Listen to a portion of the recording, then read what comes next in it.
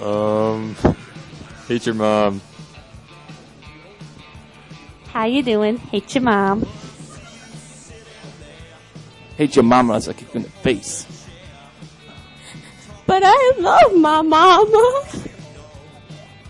Hate your mom. She's as cold as ice. Hate your mom. Here's the deal. This isn't just a series about hating your mom.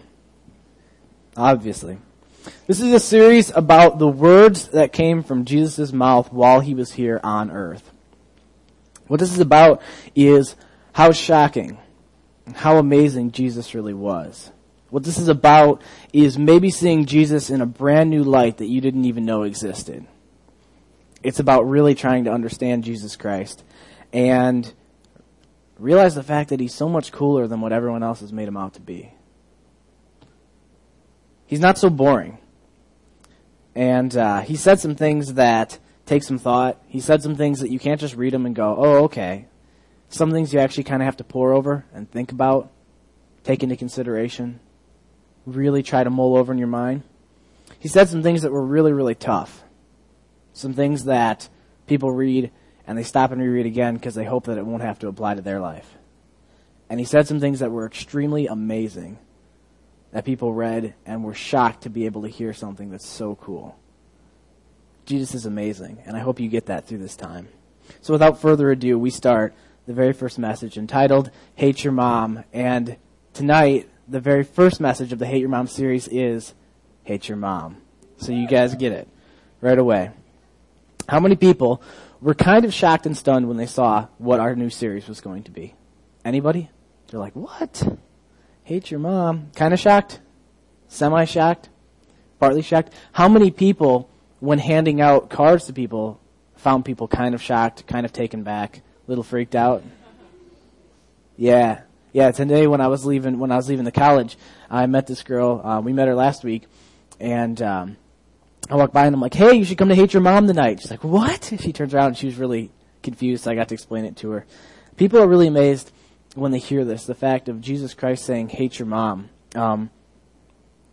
Maybe more people are just amazed the fact that a church was actually crazy enough to use it as their marketing campaign. I don't know. Quite possibly, we might still catch some crap for that. It's cool. We get in trouble. That's the way it's supposed to be. So like I said, this message series, though, is supposed to give us a peek into what Jesus was really like, who he really was. So did Jesus really say, hate your mom? I want you guys to take a Bible, if you have one. Go ahead and pick it up, and turn yourself to the book of Luke. One of the Gospels, Matthew, Mark, Luke, John. Go ahead and go to Luke 14, and we're going to read down at Luke 14:26. I'll give you one moment. One moment. All right, now. Luke 14:26, for those of you dyslexic. I'm joking. 26, here's how it starts. It says, if anyone comes to me and does not hate his father and mother, his wife and children, his brothers and sisters, yes, even his own life, he cannot be my disciple. So I ask you, did Jesus say hate your mom? And how? He didn't say hate your mom. He said hate your dad, your mom. Go ahead and hate your wife, hate your kids, hate your brothers, hate your sisters, and even hate your life. He didn't just say hate your mom. That's a pansy. We put a pansy version of what Jesus said on there. People were shocked at that. How about when they shocked at this? Hate everything. That's just what it said. Hate everyone you like, and even yourself. Hate it all. Hardcore. And how he said hate your mom. So that solves the mystery. I'll talk to you guys next week when we discuss yet another classic. No, I'm joking. There's more. Some of you guys, you probably thought that was it. Jesus really said it. It's not a lie. It was put on there for a reason. He really said it. And you guys are thinking, well, now what does this mean? And that's exactly what we're looking at. How do we understand what's actually going on here? You can't just read one passage in Scripture and try to decipher it. You need to read around it. You actually have to understand, What's this all about? Do you guys know what Luke is about? Luke is about Jesus Christ. It's a gospel of his life from beginning to end. Do you guys know where he was at the time? Who was he talking to? Doesn't this all make sense? Doesn't it all need to be known? And yes, and that's what we're going to look at. So here's the background. At this time, Jesus Christ had already came to earth. He'd already been conceived. He came as a baby. He's growing up.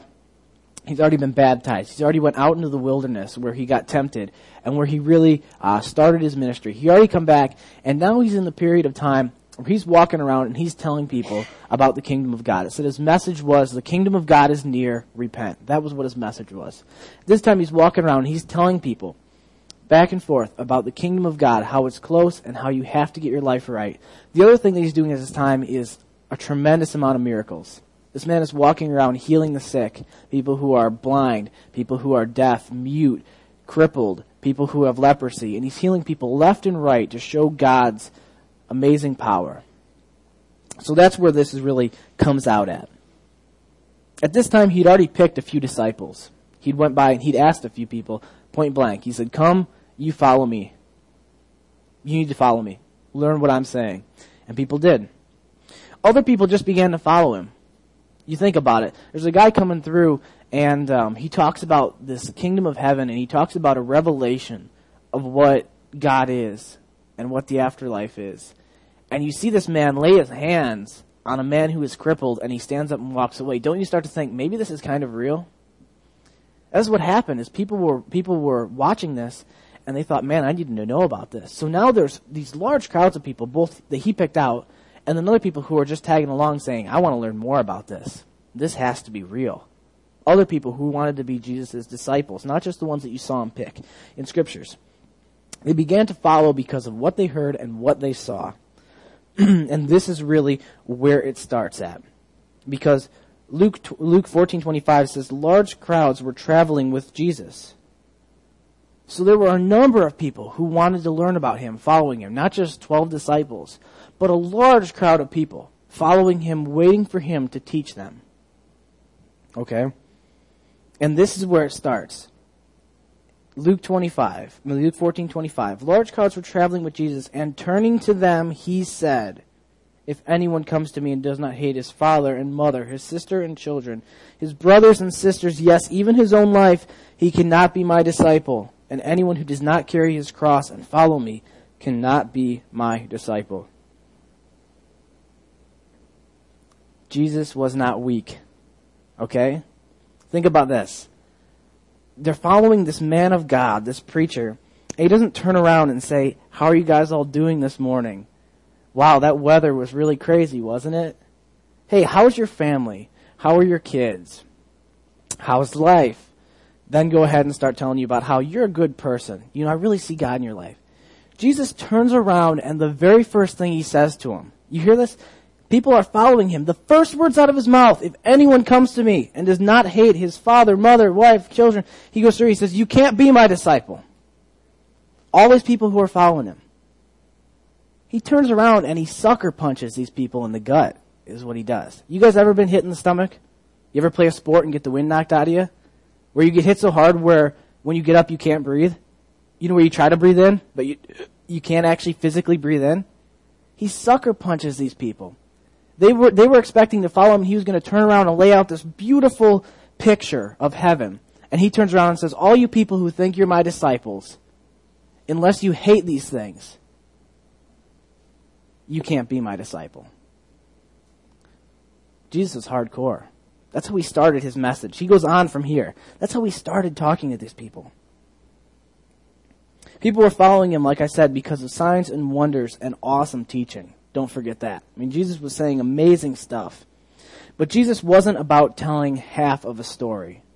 See, that's what a lot of us get nowadays. We get half of a story.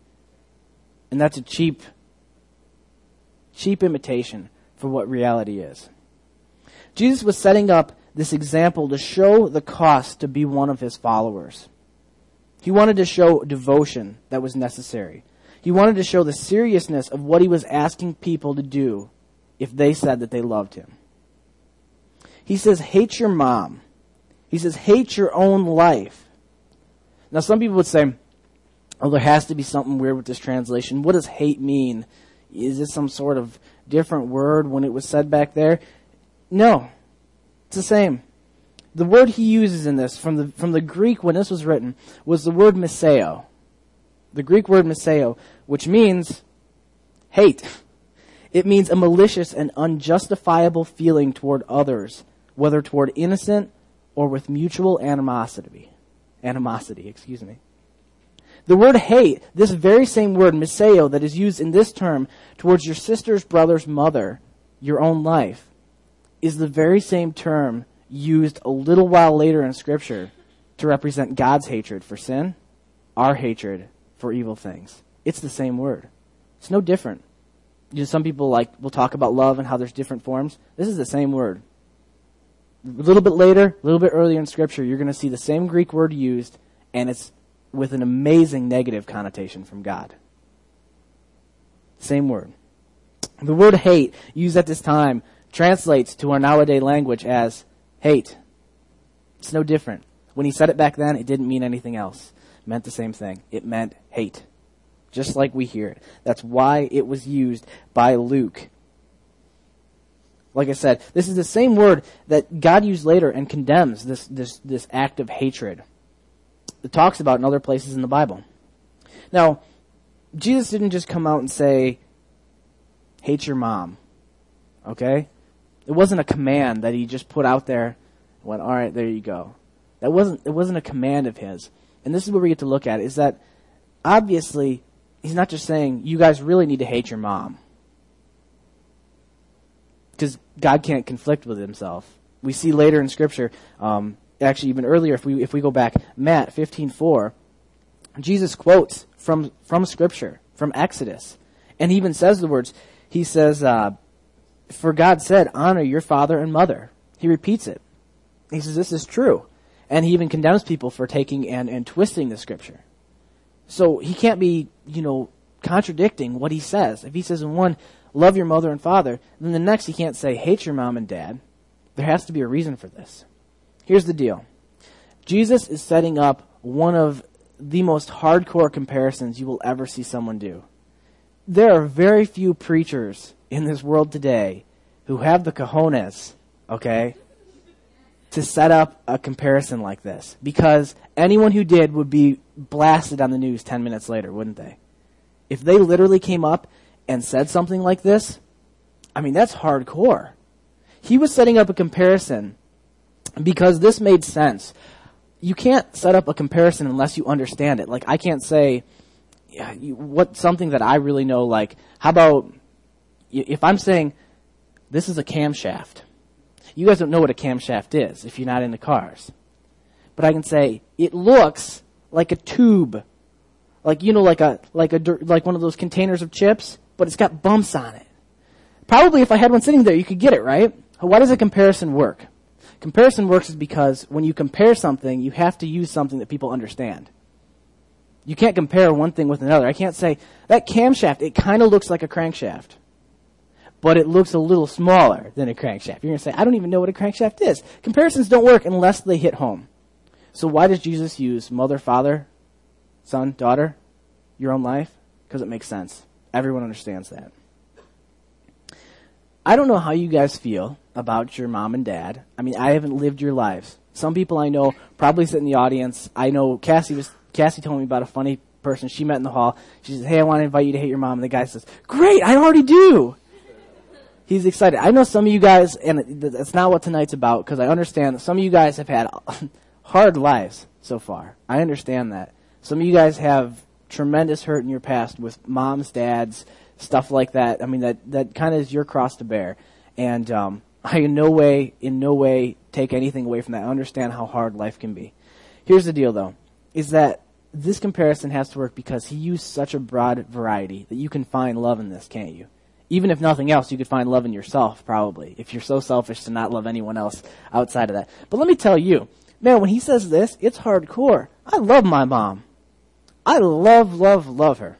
She's amazing. My mom, when I was a little kid, I used to wake up and come downstairs, and I'd go brush my teeth and stuff like that. And it is the cutest thing in the world she would take and she'd pour me a little glass of milk. She'd make me my strawberry Pop-Tarts. She'd put a little bit of butter on the back of them, so they're really good. And it is such a darn cute story. She would cut those 2 Pop-Tarts into 4 pieces each, so 8 little pieces. So they were bite-sized, and they were just perfect for her little boy to eat. My mom is amazing. She is such a good woman. That's like the cutest thing in the world. I was thinking about it the other day. I'm like, what about my mom that really just stands out? I'm like, she used to wake up and she used to cut my Pop-Tarts into 4 pieces each so they were easier to eat. That's love. She's a beautiful woman. And when I think about that, I'm like, man, that's why Jesus said this, is because there's these deep feelings in our hearts. Like, man, when you talk about your mom, man, I have love, like deep love inside my heart, not like surface love, but like a deep, real love in my heart for my mother. And that's why he used this. Jesus did this, like I said, because people have all these feelings. I mean, if you ask me right now, I'd give my life to save my mother, to save my sister, my father, people like that in my life. You know, I can only imagine someday when I have kids, but to say like to hate your kids, I mean, my mom always says, you know, she'd give her life obviously for any of her kids, and these different things, this comparison. But Jesus is saying this, that if you want to be his follower, you have to love him so much that in comparison, your love for these people would seem like hate. That's the kind of hardcore comparison he's using. He's saying not that, you know, you love me enough that you just put me in front of them. Because that's what most people are going to tell you. And it's true. Jesus should be number one and your family and stuff like that. But Jesus is saying you should love me so much more than everyone else who touches your heart that when you compare the two, that love seems like hate compared to how much you love me, how much you adore me. That's a hardcore comparison. That wasn't weak. I mean, do you have any idea the reaction that probably came from this crowd of disciples? You think everyone just went, oh, okay, cool. No, I'm sure some of them sat down and thought, holy crap, this guy's serious. He's not joking. I mean, he threw this right down in front of them. I told you already, and I'll tell you again, Jesus is not some boring white guy sitting on a cross with a little loincloth. This man is a commander of an army, of a revolution. He didn't say, you know, like I said, just some boring guy. He was the commander, and he basically said, here's the outline. You can't follow it. You can turn around and march the other direction. He laid it right out in front of these people. Like I said, he wasn't about telling half of a story. He was going to tell all of it. Straight up, no sugarcoating. He asked for an unwavering devotion like nothing else anyone has ever seen. Now here's the reason why. He could ask this. He could ask these things for one reason, and that's because of the message he had already taught them. He couldn't just say these things because who would care? He'd say, well, love you more than my mom. I can't do that. And they'd walk away. But why could Jesus say this is because before this, he had brought them the message that he was telling everyone else about salvation. Some people might not know it. Truth of the matter, there are rules and laws in this universe that cannot be broken. One of that is that sin, the punishment of that is death. It talks about the fact that when we die with sin, we are sent to a place called hell, which is a place of weeping, gnashing of teeth, a place of horrible suffering. That's the rules. Because we are not pure, so we cannot go be with God. That is law. That is law. You cannot fight that. That's exactly what the universe says. But Jesus found a loophole, okay, that if he came to earth and he died on the cross, he could pay for every single one of those sins. So that when we put our faith in him, when we die, we get to go to heaven. All those sins get washed away, get covered by his death on the cross that he took for us. And when we die, even though we're dirty, even though we're wretched, we come into the arms of God and he can't see our sin because Jesus took it. Jesus carried it to the cross. You understand the fact that God's entrance to let you into heaven isn't good enough. If you guys don't understand that, You can't be good enough to get into heaven. Here's the key, okay? You stand at heaven's doors. The only way you get in is perfection. Anyone have perfection? The only way you have perfection is Jesus Christ. Forgiveness in Him means the fact that everything gets wiped away and you are perfectly clean in God's sight. That when you come to those gates, you walk in and you are welcomed into God's arms. That's the story He told them. That's mind-blowing, because let me tell you, at that time they were hearing the same crap that we hear today. The exact same thing. Religious leaders who piled one after another of these laws, of these rules that made no sense, and Jesus said it Himself. He said they didn't lift a finger to help them. All they had was all this garbage in their life. Jesus come and He offered one thing, Himself. That's exactly what I'm telling you guys. It's not about all that religion. It's about Jesus Christ. Faith in Him. He told them this message, and then He said this. And that's why it worked. Because He told them the most amazing thing in the world, and then He told them one of the hardest things in the world right after. But the comparison fit, because I've told you before, and I'll tell you again, with anything that is tremendously great, there is tremendous cost. Don't let anyone tell you anything different. If something's going to be good, it's going to cost something. That's the rules. People all the time will say, Jesus is free, Jesus is free. You're right, Jesus is free, but He expects you to give up everything. That's the reality of it. He gives you this amazing message of salvation, but then He says, you know what? Your life's not going to be your own anymore. You have to hold on to me, because otherwise it ain't going to work. He gives them this amazing cost. I said it before. We were talking in the past about freedom. Remember we were talking about that in just a previous message, about how stuff costs. And we said about how amazingly beautiful freedom is, but how men, time and time again throughout history, have given their lives to protect that and to pay for that. I just saw a T-shirt the other day, and it had a picture of all the crosses, and it said freedom bought and paid for. And it had the picture of all that. The fact that those men gave their lives to pay for freedom. It's the exact same thing with Jesus Christ, with salvation. He talked about this devotion. He talked about, obviously, the whole story, like I said. I want to read this for you. John 12:25. You can write it down and read it later if you want to. He says, the man who loves his life will lose it, while the man who hates his life in this world will keep it and have eternal life. That's what Jesus says. Same kind of deal, isn't it? He has said, hate your life. He says, if you love your life, you're going to lose it. If you hate your life, you're going to keep it.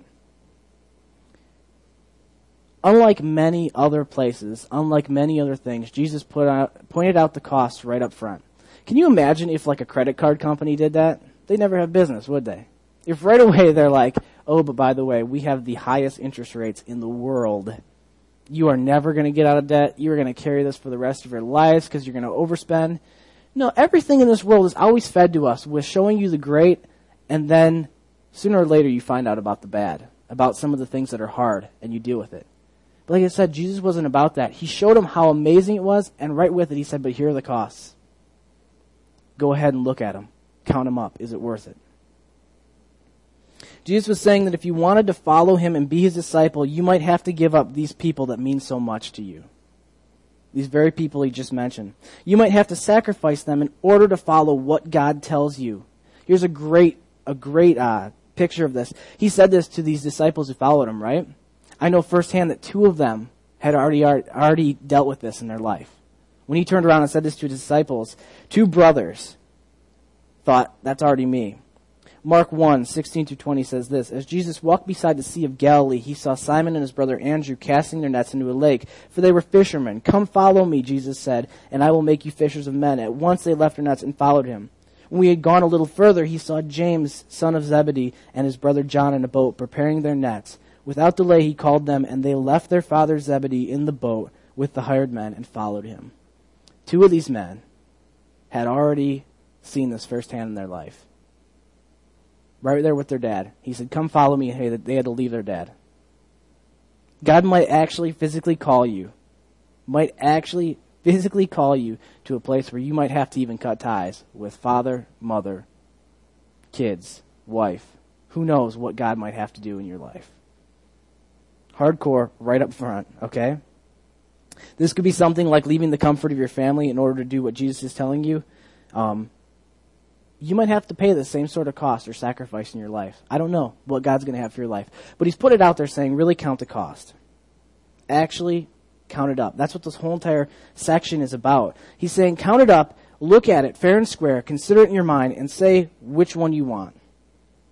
It's a reality. And if you even read a little farther, we read 14:25 through 27. I want to read 28 through 30 for you. He goes on, and in the same phrase kind of here, he goes on to say, suppose one of you wants to build a tower. Will he not first sit down and estimate the cost to see if he has enough money to complete it? For if he lays the foundation and is not able to finish it, everyone who sees it will ridicule him, saying, that fellow began to build and was not able to finish. What he's saying is, he gave you this amazing thing, salvation, and he showed it to you, but he said, count the cost. There's no point in even starting if you don't have the full story. No point in even starting the walk if you don't plan on finishing it, because all you're going to do is get made fun of. Let me tell you, there's a lot of people who have claimed Christianity and gotten made fun of.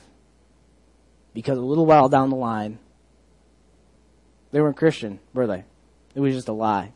It was just a facade. It was something they thought they were, but they didn't actually count the cost, and when the going got tough, they fell flat on their face and people ridiculed them, saying, oh, there's that Christian. They put a bad taste in their mouth. So why would Jesus say this? Why would I say this now? It seems kind of hardcore, doesn't it? Why would I start a new message series for people who might not even know about Jesus Christ with something so hardcore? It's because it's real. Because it's not fake. It's not the game that you guys have been presented time and time again in your life. What I mean is this, is that Jesus has had his image twisted for so ridiculously long. Many of us, I don't think, even recognize who Jesus really is. We don't really know his true nature. But if we did see who Jesus really was, you'd fall in love with him like that. Immediately. That's why I tell you this. The world's going to tell you that you can follow Jesus one day a week. You can wake up on Sunday morning, put on your pretty clothes, go sing a couple hymns, and you can live your life exactly like it was before the other 6 days of the week.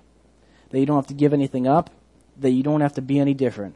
You don't have to change any of your friends or any of your life habits. You don't really have to do any of that. All you have to do is just come and be part of this. And that's being a Christian. That's having Jesus. You can continue on as if nothing has ever happened different. No one even has to know. It's cool. Jesus said that you have to be willing to pay the price. Then you can be saved. He talks about reality where there's going to be a price to be paid for what's given to you. He says, here's salvation, here's the price. Cost it, like I said, just like freedom. He presents it, but he shows the fact that you might have to do some stuff that isn't comfortable. You might have to live some stuff that isn't quite so easy. Here's what I say. I believe that this is exactly what our generation is grasping for. Especially our age. I think even older than us and younger than us especially too. Here's what I mean is that our generation especially has seen firsthand parents, grandparents, family, even just the generations above us, even if you don't want to talk about your own family, who have lived fake devotion, who have lived fake religion. These are the people who talk like a saint one minute and will treat you like the devil the very next. These are the people who will continually, over and over and over again, tell you about Jesus Christ, tell you about religion, tell you about what their church does. But when you actually peer into their life, you see the fact that none of it even applies to them. Hypocrisy. That's what we've seen. Fake beliefs with fake results. Not real love, fake love. People who don't really care about you. Not real devotion, fake devotion. That's what we've got a taste of. I think that our generation actually wants reality. Something real they can sink their teeth into. Real devotion. Because when real devotion happens, guess what? Real results happen as well. Real love. Real passion. A change. Not the same. Jesus spoke of the cost only because he knew that the reward was worth 1,000,000 times higher. He wouldn't have said all this cost if he didn't know the fact that even a fool could recognize the fact that the prize was worth way more than the cost. That's why he could say it. I say this, Jesus might not be the pious priest that you've always thought him to be. He might be a lot more hardcore than you might have suspected. Hopefully, he might even shock your perception a little bit. Here's the deal.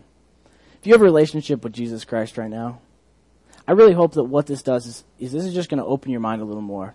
Maybe Jesus wants a lot more from you than you've been giving him. Maybe you haven't really realized the fact that there is a cost, that you can't just continue going on to live your life the exact same, but you have to actually live a life of devotion. That you can't be that exact same person.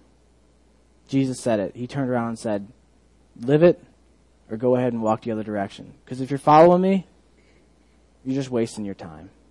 That's what Jesus said. Others, you guys might not have a relationship with Jesus Christ. You say, I don't even really know about Jesus Christ that much. I don't really know his whole story. And if that's the deal, then you need to begin your relationship with Jesus Christ tonight. If you look at that cost, you look at that and you say, that's what I want in my life. You need to grab a hold of it tonight. You can't let it go. Weigh the cost. Look at what I said about salvation. If you don't know, talk to someone about it. People get all afraid to talk about something like this. You're talking about the most important thing in the world. Talk about it. So here's the deal. I want to pray with you one last time before the end of this. But think about it, okay? Jesus is hardcore. Fall in love with this man. Understand it. All right.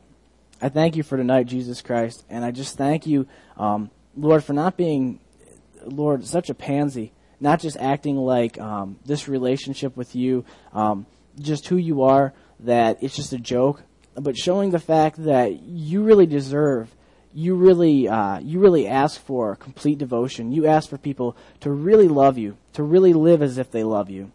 And I pray to you, Jesus, that tonight you would just put that in our hearts. I pray to you, Jesus, that we would just see your passion. Lord, as you turned around and you said to your disciples, if you don't hate your mom in comparison to how much you love me, it's not going to work. I pray to you that you would just let that resound in our hearts tonight, too, as we say that we might want to be your disciples, that we're searching. We think maybe you're the right one for us. I pray to you, Jesus Christ, that you would just let that just sink down into our hearts, Lord God. Continue to be with us. Don't ever let us forget this stuff, but let it just stay in our souls. And I thank you for what you're going to do through this. In your name I pray, Jesus Christ. Amen. All right.